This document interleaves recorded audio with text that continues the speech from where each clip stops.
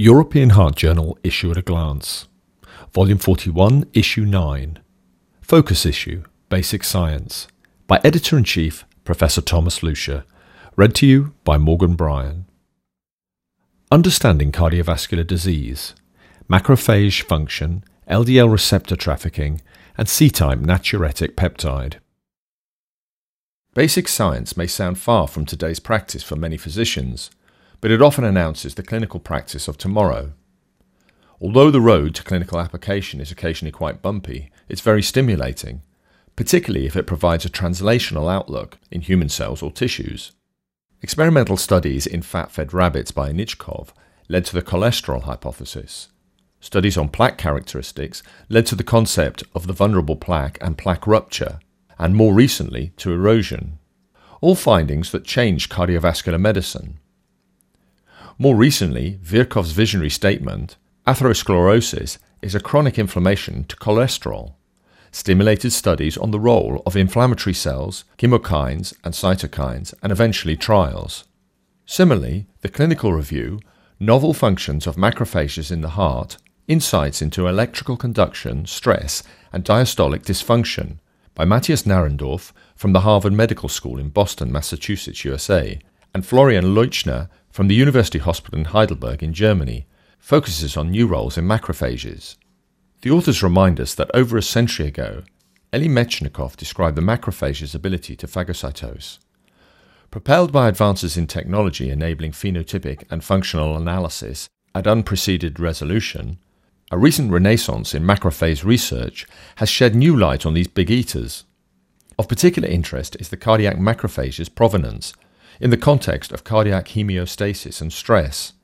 Recent advances identified mechanisms by which these cells regulate electrical conduction in the atrioventricular node and discuss why a deeper understanding of monocytes and macrophages in systolic and diastolic dysfunction will help to understand heart failure and may provide novel therapeutic targets. Proteins that regulate our body are derived from genes and are dependent on their expression and translation. Nuclear receptors and their cofactors regulate these processes also in disease states such as atherosclerosis. The transcriptional activity of these nuclear receptors is controlled by the nuclear receptor corpressors, or NCOR, scaffolding proteins that form the basis of large corpressor complexes. In their article, macrophage NCOR1 protects from atherosclerosis by repressing a pro-atherogenic PPAR-gamma signature. Socrates Stein and colleagues from the Center of Molecular Cardiology of the University of Zurich in Switzerland note that the studies with primary macrophages demonstrated that the deletion of NCOR1 increases the expression of atherosclerotic molecules. However, the role of nuclear receptor corpressors in atherogenesis is unknown. They generated myeloid cell-specific NCOR1 knockout mice and crossbred them with low-density lipoprotein receptor knockouts, or LDLR knockouts. The authors demonstrated that the myeloid cell-specific deletion of NCOR1 aggravates atherosclerosis. Macrophage NCOR1 deficiency leads to increases in foam cell formation, pro-inflammatory cytokines, and atherosclerotic lesions, characterized by large necrotic cores and thinner fibrous caps. The immunometabolic effects of NCOR1 are mediated by the suppression of peroxisome proliferator activated receptor gamma, or PPAR-gamma, target genes in both mouse and human macrophages, which lead in the absence of NCOR1 to an enhanced expression of the CD36 scavenger receptor and subsequent increase in OX-LDL uptake. Interestingly, in human atherosclerotic plaques, the expression of NCOR1 is reduced, while the PPAR-gamma signature is increased, and this signature is more pronounced in ruptured compared to non-ruptured carotid plaques. Thus, nuclear receptor corpressors such as NCOR1 blocks the pro-atherogenic functions of PPAR-gamma in atherosclerosis and suggests that stabilizing NCOR1 PPAR-gamma binding could be a promising strategy to block pro-atherogenic functions of plaque macrophages and lesion progressions in atherosclerotic patients. Natriuretic peptides, discovered by Alfonso de Bold in 1981, have become an integral part of clinical practice. Besides the initially described atrial natriuretic peptide, brain natriuretic peptide is part of the diagnosis and risk assessment of heart failure, acute coronary syndromes, pulmonary embolism, and even peripheral arterial disease. C-type natriuretic peptide, or CNP, is the Cinderella in the family, but an essential endothelium-derived signalling species that governs vascular homeostasis. CNP is also expressed in the heart, but an intrinsic role for the peptide in cardiac function is not established. In their article, C-type natriuretic peptide coordinates cardiac structure and function, Adrian Hobbs and colleagues from the Barts and London School of Medicine and Dentistry in London, United Kingdom, employed unique transgenic strains with cell-specific deletion of CNP to define the role of CNP in maintaining cardiac morphology and contractility. To that end, they used wild-type cardiomyocytes, or cardiomyocyte CNP knockout, endothelium, or endothelial CNP knockout, and fibroblast, or fibroblast CNP knockout, specific CNP knockout mice, and global natriuretic peptide receptor B knockout, and natriuretic peptide receptor C knockout animals at baseline and in experimental models of myocardial infarction and heart failure. Endothelium-specific deletion of CNP resulted in impaired coronary responsiveness to endothelium-dependent and flow-mediated dilatation, changes mirrored in natriuretic peptide C receptor knockout mice. Ex vivo, global ischemia resulted in large infarcts and diminished functional recovery in cardiomyocyte CNP knockout and natriuretic peptide C receptor knockout, but not endothelial CNP knockout, compared to wild-type mice. The cardiac phenotype of cardiomyocyte CNP knockout, fibroblast CNP knockout, and natriuretic peptide C receptor knockout, but not endothelial CNP knockout or natriuretic peptide B receptor knockout mice, was more severe in pressure overload and sympathetic hyperactivation induced heart failure compared to wild-type mice. These adverse effects were reduced by a pharmacological CNP administration in wild-type but not natriuretic peptide C receptor knockout mice. On a molecular level, CNP/natriuretic peptide C receptor signaling is impaired in human heart failure, but attenuates activation of well-validated pro-hypertrophic and pro-fibrotic pathways. Thus, CNP of endothelial, cardiomyocytes, and fibroblast origins coordinates and preserves cardiac structure, function, and coronary vasoreactivity via activation of natriuretic peptide C receptors. Targeting natriuretic peptide C receptors may prove an innovative approach to treating heart failure and ischemic cardiovascular disorders, as John Burnett from the Mayo Clinic and Foundation in Rochester, Minnesota, USA, indicates in his thoughtful editorial. Stem cells have been and still are the big hope of regenerative medicine. Although the field took a deep dive after retraction of numerous studies by Anversa and colleagues, research goes on in many potential applications such as refractory angina, arrhythmias, cardiomyopathies, heart failure, and even rheumatoid arthritis. Indeed, pluripotent stem cell-derived endothelial cell products possess therapeutic potential in ischemic vascular disease. However, the factors that drive endothelial differentiation from pluripotency and cellular specification are largely unknown.